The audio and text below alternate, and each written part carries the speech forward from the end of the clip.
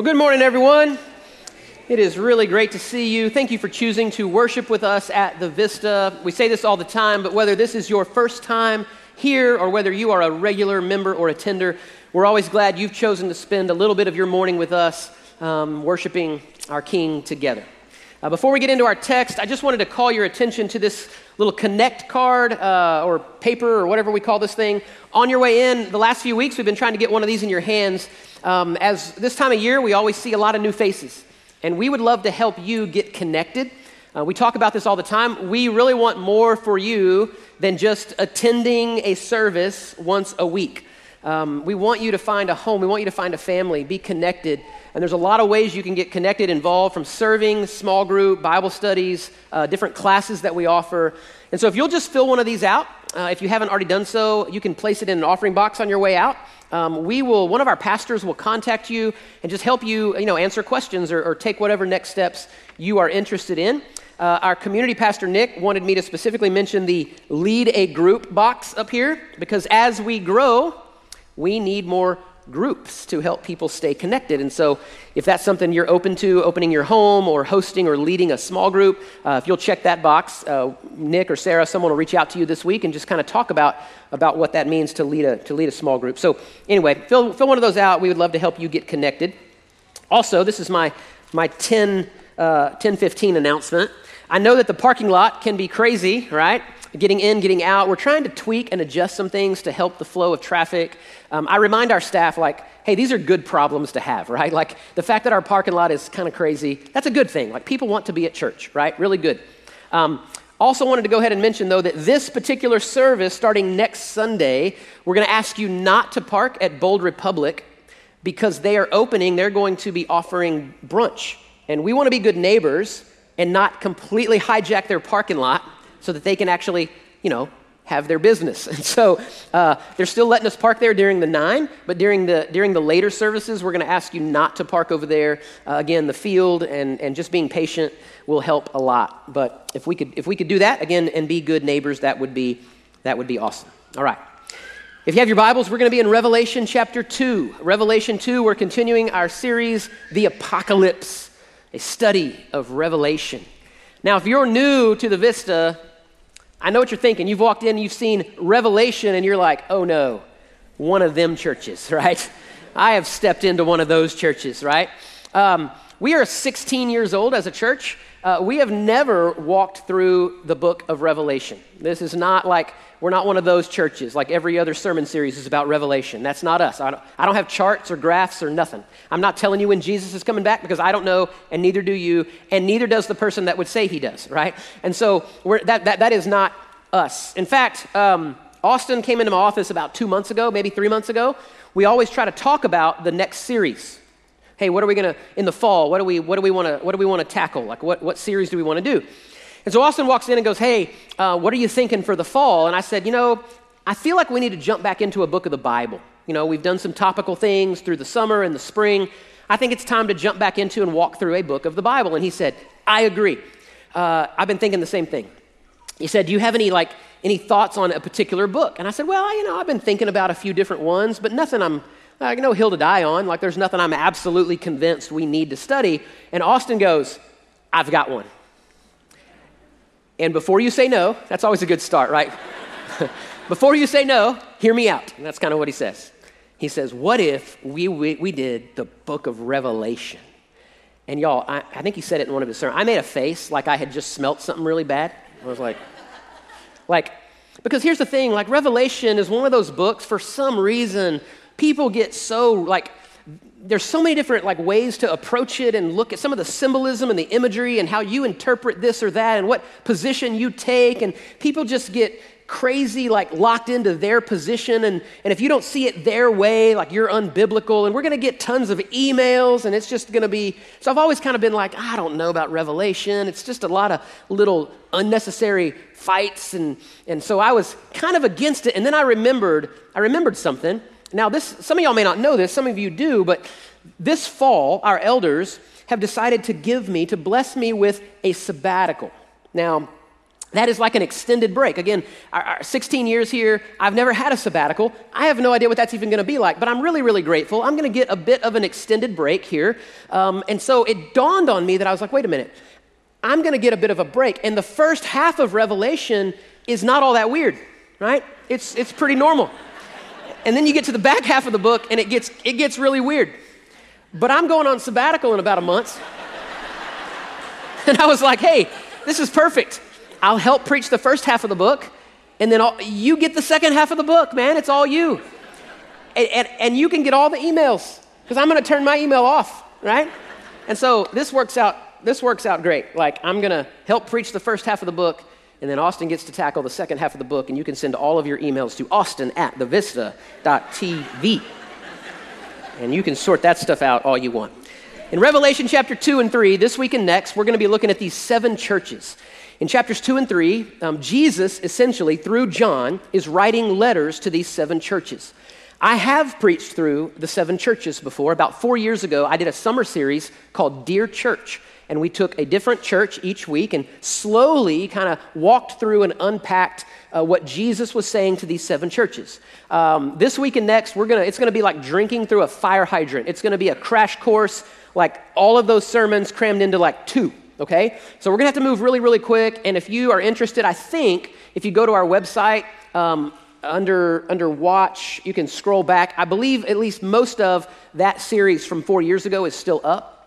So you can get a little more detail on these churches. But essentially, Jesus is writing these letters to these 7 churches, and these are real, historical churches. They're not made-up churches. They're actual churches. And in some ways, they're representative, if you will, of all churches. Jesus is going to affirm them for some things they're doing really, really well, and then he's going to rebuke them for some areas and some things that they're doing wrong. And he's going to call them to repent over those areas where they're not quite getting it right. And I would say that our goal and our desire here at the Vista is to be a faithful church, and we want to be a faithful church for as long as God will allow us to be here. And in order to do that, I think it's wise to look at those that have gone before. We're not the first ones to do church. We're not the first ones to try to do this thing. And so it's wise to look at those that have gone before and go, hey, what did they do well? And let's imitate some things they did well. And then where did they begin to get their priorities out of line and get off a little bit? And let's learn from the things that in the areas in which they got it wrong, okay? And so we're going to look at 4. My goal is to look at the first 4 churches in chapter 2 this morning and see what we can learn from these churches. Now, if you've not read Revelation much, there is a lot of symbolism, a lot of imagery. It's part of what causes confusion. And so to understand the letters to the churches, you're going to hear things like, to the angel of the church write. The angel refers to the pastor, the shepherd, the leader, the elder of that church. Okay, that's who it's addressed to. And then when he talks about the lampstand is the church as a whole. Okay, so the idea being Jesus is the light of the world. The light is to shine in dark places. The church is to be like a lampstand where we are shining the light of Jesus into dark places. And so when you see angel of the church, think written to the elder, the leader, the pastor, and then the lampstand refers to the church itself. And so here we go, Revelation 2, verse 1. To the angel, the pastor, the shepherd, the elder of the church in Ephesus, write, the words of him who holds the 7 stars in the right hand and who walks among the 7 golden lampstands. He says, I know your works, your toil, your patient endurance, how you cannot bear those who are evil, but have tested those who call themselves apostles and are not, and you have found them to be false. For I know you are enduring patiently and bearing up for my name's sake, and you have not grown weary. Now again, if we stopped right there, that sounds like a really good church, doesn't it? I mean, that sounds like a church I want to be a part of. They're serving, they're working, they apparently are growing in their knowledge, their cognitive knowledge of who God is because they can spot false doctrine and false teaching. They're enduring patiently. Like, this sounds like a really hopping joint. Like, I bet it's hard to get into their parking lot too, right? On the outside, it looks really, really, really, really good. They're doing some really good things, right? But here's what he says next in verse 4. But I have this against you, that you have abandoned the love that you had at first. Remember, therefore, from where you have fallen, repent and do the works you did at first. If not, I will come to you and remove your lampstand from its place unless you repent. So again, to be clear, he's not saying, I'm going to come and send you all straight to hell. That's not what he's saying. Remove your lampstand. What he means is this. If you don't repent and change, like you may still exist as a building, but you're not going to be the church, right? You're not going to be the church anymore, okay? Remove the lampstand from its place. He finishes up by just saying, look, this, again, commending them. Yet this you have, you hate the works of the Nicolaitans. We'll talk about them at a different church here in a moment, which I also hate. He who has an ear, let him hear what the Spirit says to the churches, and to the one who conquers, I will grant to eat of the tree of life, which is in the paradise of God. So the church in Ephesus, again, on the outside, by all appearances, they look to be a vibrant, healthy, growing, doing some really great stuff. They're just an amazing church from the outside, but what Jesus sort of says to them is, listen, the problem is you have abandoned, you have lost your first love. And what he's saying is you've lost like your love and affection for me. That's what he's saying. Jesus is going, look, you're doing a lot of religious stuff, but you don't have the love and the affection for Christ that you did early on. And so he tells them to repent and then to do the things they did at first. Do what you did at first that helped you get the love and affection for Jesus. We don't have time to turn there, but the story of the church in Ephesus is found in Acts chapter 19. You can turn there at some point later. Acts chapter 19, Paul rolls into Ephesus, which was just kind of a wicked city. I mean, a lot of pagan idolatry, sorcery. One of the 7 wonders of the ancient world was there. It was a temple built to the goddess Artemis. People would sell these little silver statues of Artemis so people could purchase those and then worship this temple goddess. Temple prostitution was huge, and so kind of tells you a little bit about the culture of the city. It was just kind of a wicked city. Cool story, Paul rolls into town. People begin to hear the gospel and get saved, and it absolutely changes people's lives, so much so that the city is beginning to change. Like there were whole areas of the city that sold these little silver statues to Artemis that were going out of business because people didn't want to buy that stuff anymore. It's a really cool story. And we're told in, I believe it's chapter 19 of Acts, verse 18, the one thing that they actually did, Jesus said, return to what you did at first. So what did they actually do? It says people were literally sort of coming out of darkness into light. They were coming out and they were confessing their sin. They were burning all their books of magic and sorcery and all that stuff. They were literally confessing like their struggles and their sin. And so it's this beautiful picture of like what happens when you understand the depths of your depravity and you more fully understand what Jesus actually did for you and the grace and the love and the forgiveness that it took to save you. That's Ephesus' story early on. We're sinners. We need Jesus. We don't care who knows about our sin. We're going to confess this stuff and we're going to get rid of it. And they grow in their love and their affection for Jesus and the gospel. And then 40 years later, they've gone from that to a church that's like really concerned with looking good on the outside, but they've lost their love and their affection for Christ. Can I just tell you that as a pastor, this is what absolutely terrifies me, that you can have a really good looking church on the outside that appears to be booming and doing great things, but there is a possibility that you could lose your love and your affection for Jesus. When I read the story of the church in Ephesus, what I do is go, man, I like some of the stuff they're doing, but I don't want to become this church. Man, I don't want to become this church. What I wrote down about the church in Ephesus, where they got their priorities out of line, is that the church is in danger. I believe the church is in danger when it prioritizes religious appearance over real love and affection for Christ. When we become more concerned with what people think of us, what we look like on the outside, than we are what's really going on in here. And what is true for us as a church is true for you as an individual. That when you get to places in your life when you're more concerned about what people think of you on the outside than you are having real love and affection for Jesus, you're in some danger, right? You're in danger. In fact, I would say it this way, if that is you, then you are either there or you're on your way to becoming a Pharisee.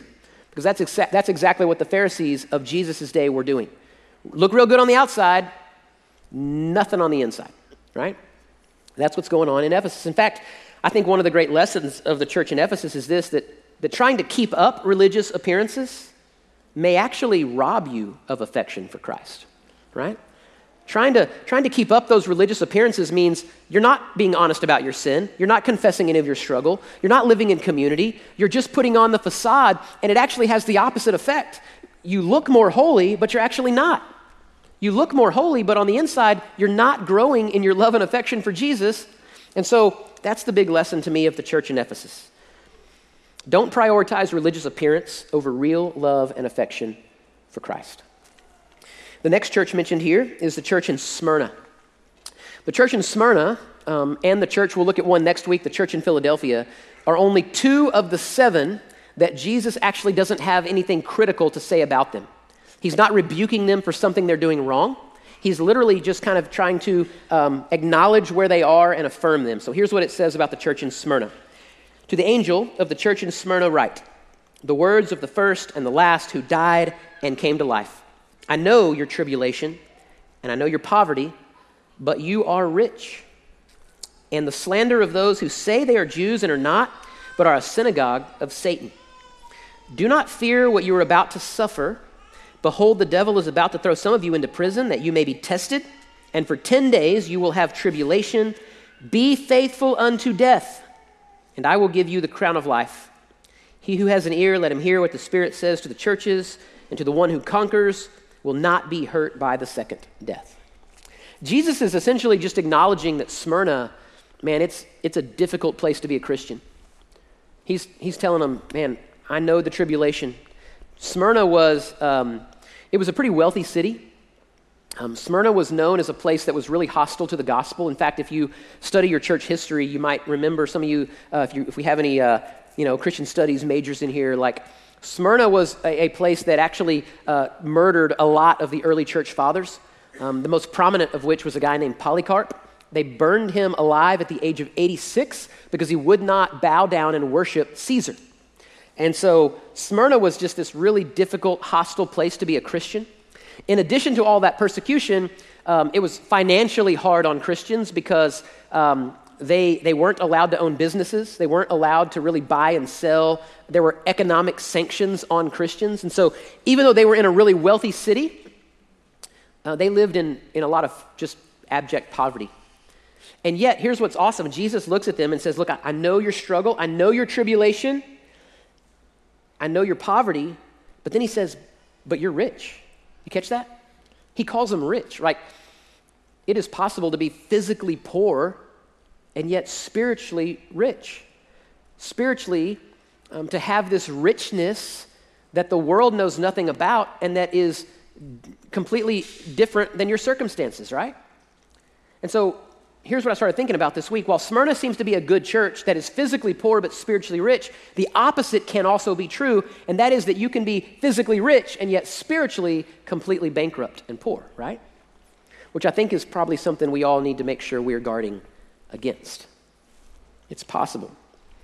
I think the church is in danger when it prioritizes physical riches over spiritual riches.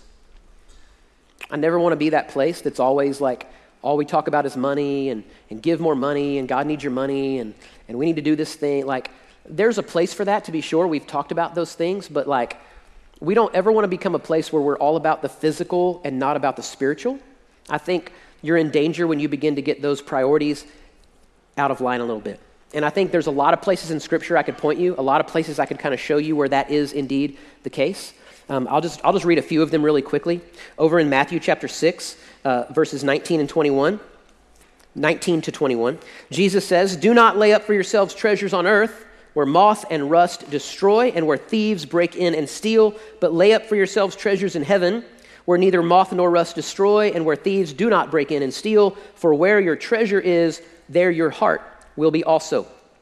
Over in Mark chapter 8, pretty popular verse, Jesus says again, "For what does it profit a man to gain the whole world and yet forfeit his soul?"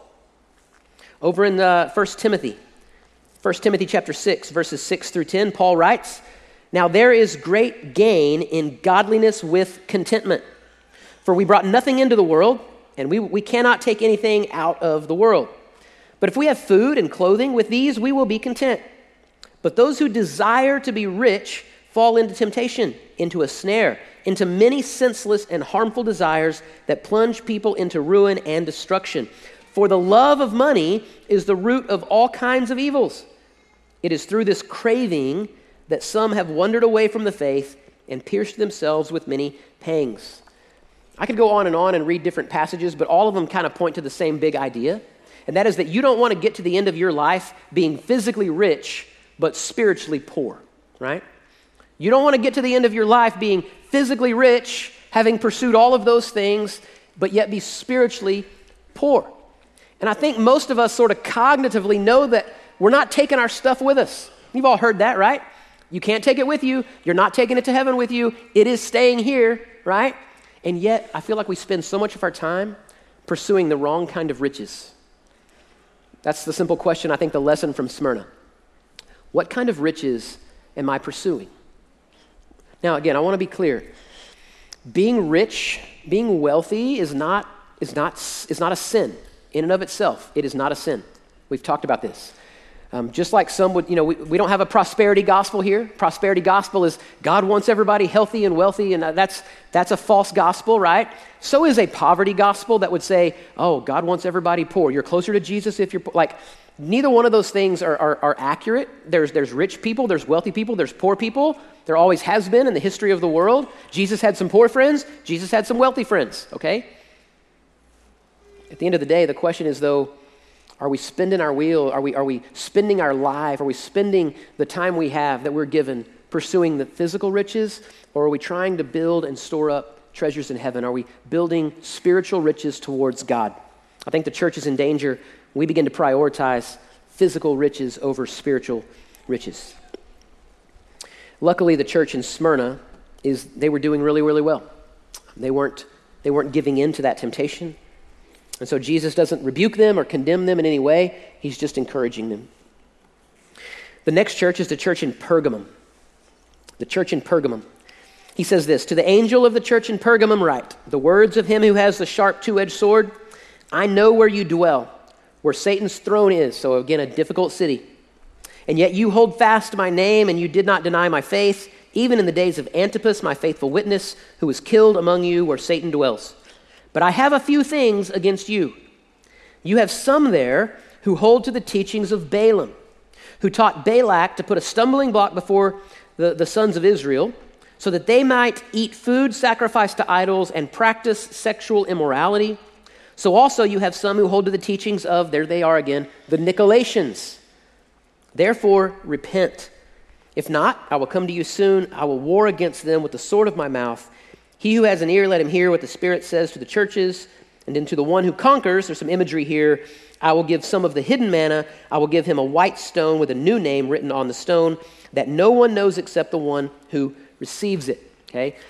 Again, there's a lot of imagery that's happening, and I don't have time to unpack all of that, but I want to explain what's happening in Pergamum. Pergamum apparently had some people that were believing some false gospels, okay? And it sounds like it's two different ones, Balaam and the Nicolaitans, but when you read about these particular heresies, they're actually very similar. They basically stated that you could have Jesus and be saved, so to speak, have just enough Jesus to save you. Like you could be a Christian and believe in Christ, but then how you lived your life didn't really matter. You could essentially do what you wanted to do, live how you want to live. So you could have Jesus and go to heaven, but how you treat other people and how you conduct business and who you sleep with and every sensual desire of your heart, you can just do that stuff, no big deal, right? That's the problem with these particular false gospels. They sound really good on the outside and they sort of smack Jesus' name on it, but they're a lie. They're a lie.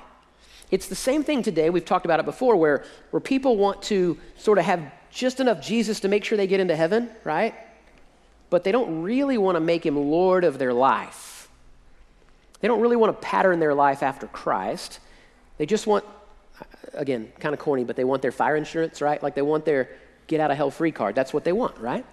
And so it's the same thing going on in Pergamum. Some of these people are like, Jesus is good. We like Jesus. But we're going to live however we want to live. Every sensual desire of our heart, we're going to follow through. And so what I wrote down about this church is that the church is in danger when it begins to prioritize false gospels that sound really good and sound really appealing over the real gospel, right? There will always be a temptation. There will always be a temptation for you to easily, readily, and quickly believe something that makes you feel better about you. That's just true in life, right? I love to listen to things that make me feel good about me.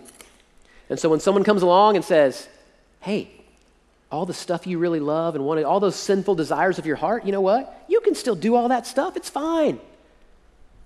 There's a part of you that goes, that sounds pretty cool. Like, I like that. Like, no guilt, no shame, no condemnation. No, I can do whatever I want. That's what's happening in Pergamum.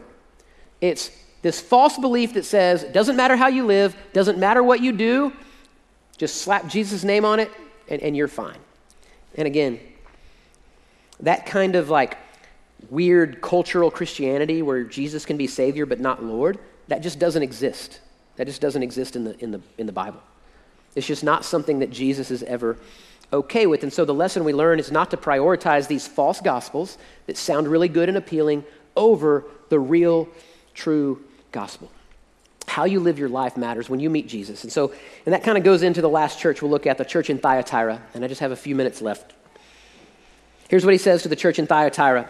To the angel of the church in Thyatira write the words of the Son of God, who has eyes like a flame of fire and whose feet are like burnished bronze. I know your works, your love and faith and service, patient endurance, and that your latter works exceed the first. So again, sounds like a good place. Like on the outside, they're doing some really good stuff. Verse 20, but I have this against you, that you tolerate that woman Jezebel, who calls herself a prophetess and is teaching and seducing my servants to practice sexual immorality and to eat food sacrificed to idols. I gave her time to repent, but she refuses to repent of her sexual immorality.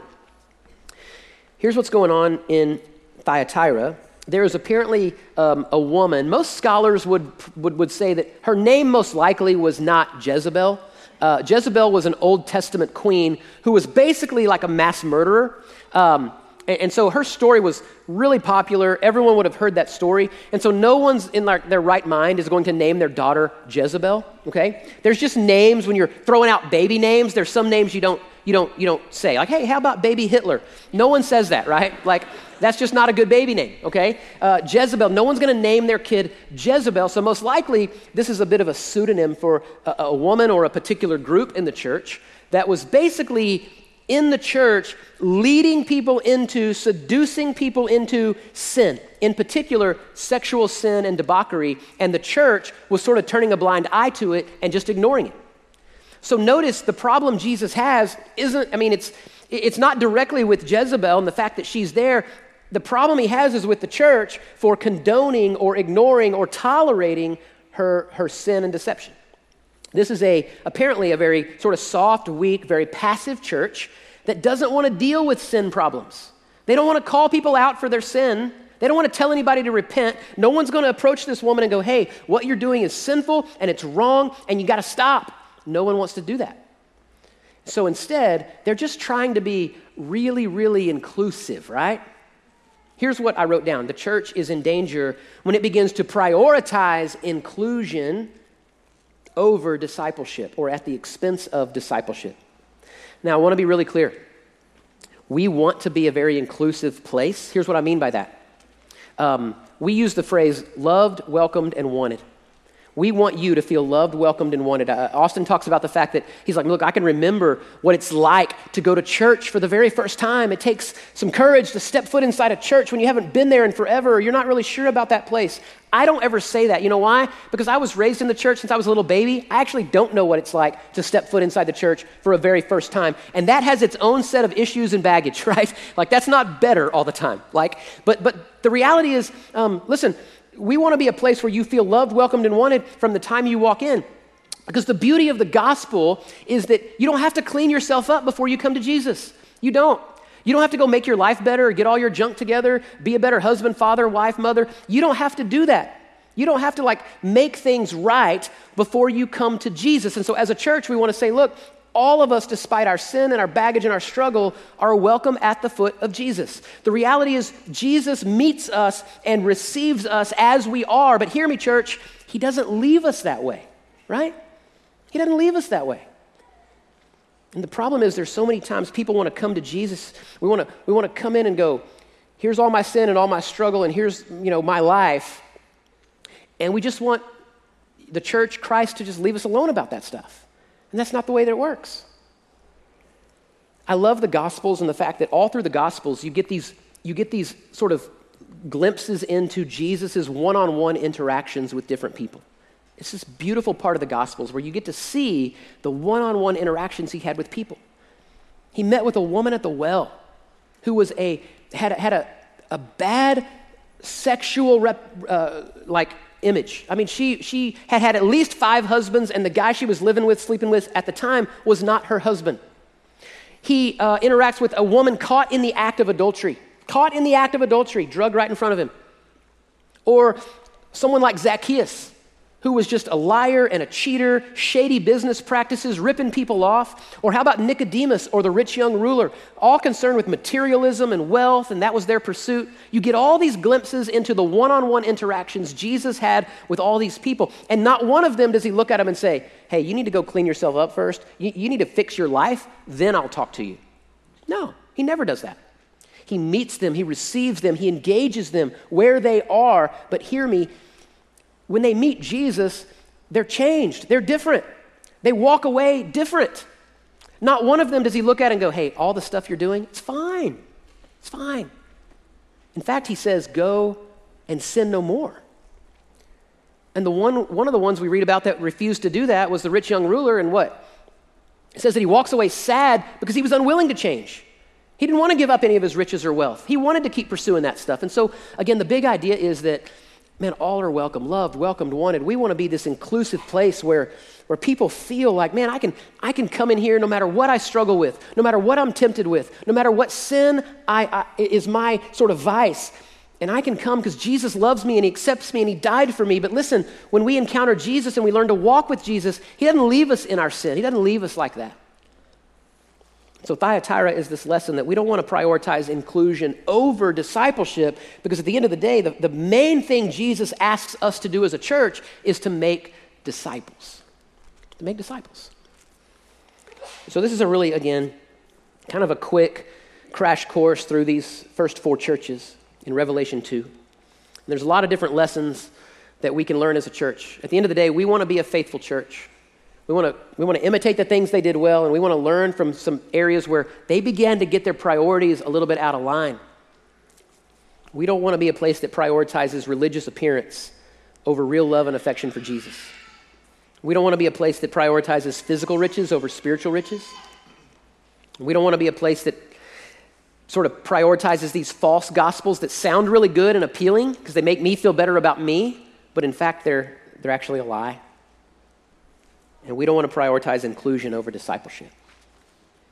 Let's pray together.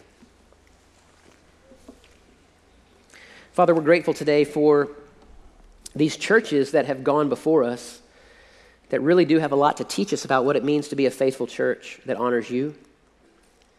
Lord, I pray that we could, God, imitate the things where they got it right, the areas in which they got it right, and then, God, we could learn from the mistakes. That we could avoid some of those pitfalls, some of those snares, that we could avoid getting our priorities out of line. And God, I know there may be some here today that would just be honest and say, man, I don't have the love and the affection for Christ that I once had. And God, I know that I have felt like that from time to time. So I pray today that you might just help us, that you might just stir our love and our affection for you in a new and a fresh way today. I pray that we would not get caught up in physical appearance and looking spiritual and looking holy over real love and affection for Jesus. I pray, Father, we would not prioritize physical riches. We would not spend our lives pursuing those physical things to the neglect of the spiritual things in our life. I pray we would not listen to false ideologies, false gospels, but we'd hold fast to the real and the true gospel that you love us and you died for us. Lord, I pray that we would not prioritize inclusion over discipleship. God, may we be a place that creates and makes followers of you. And this is our prayer today in Jesus' name. Amen.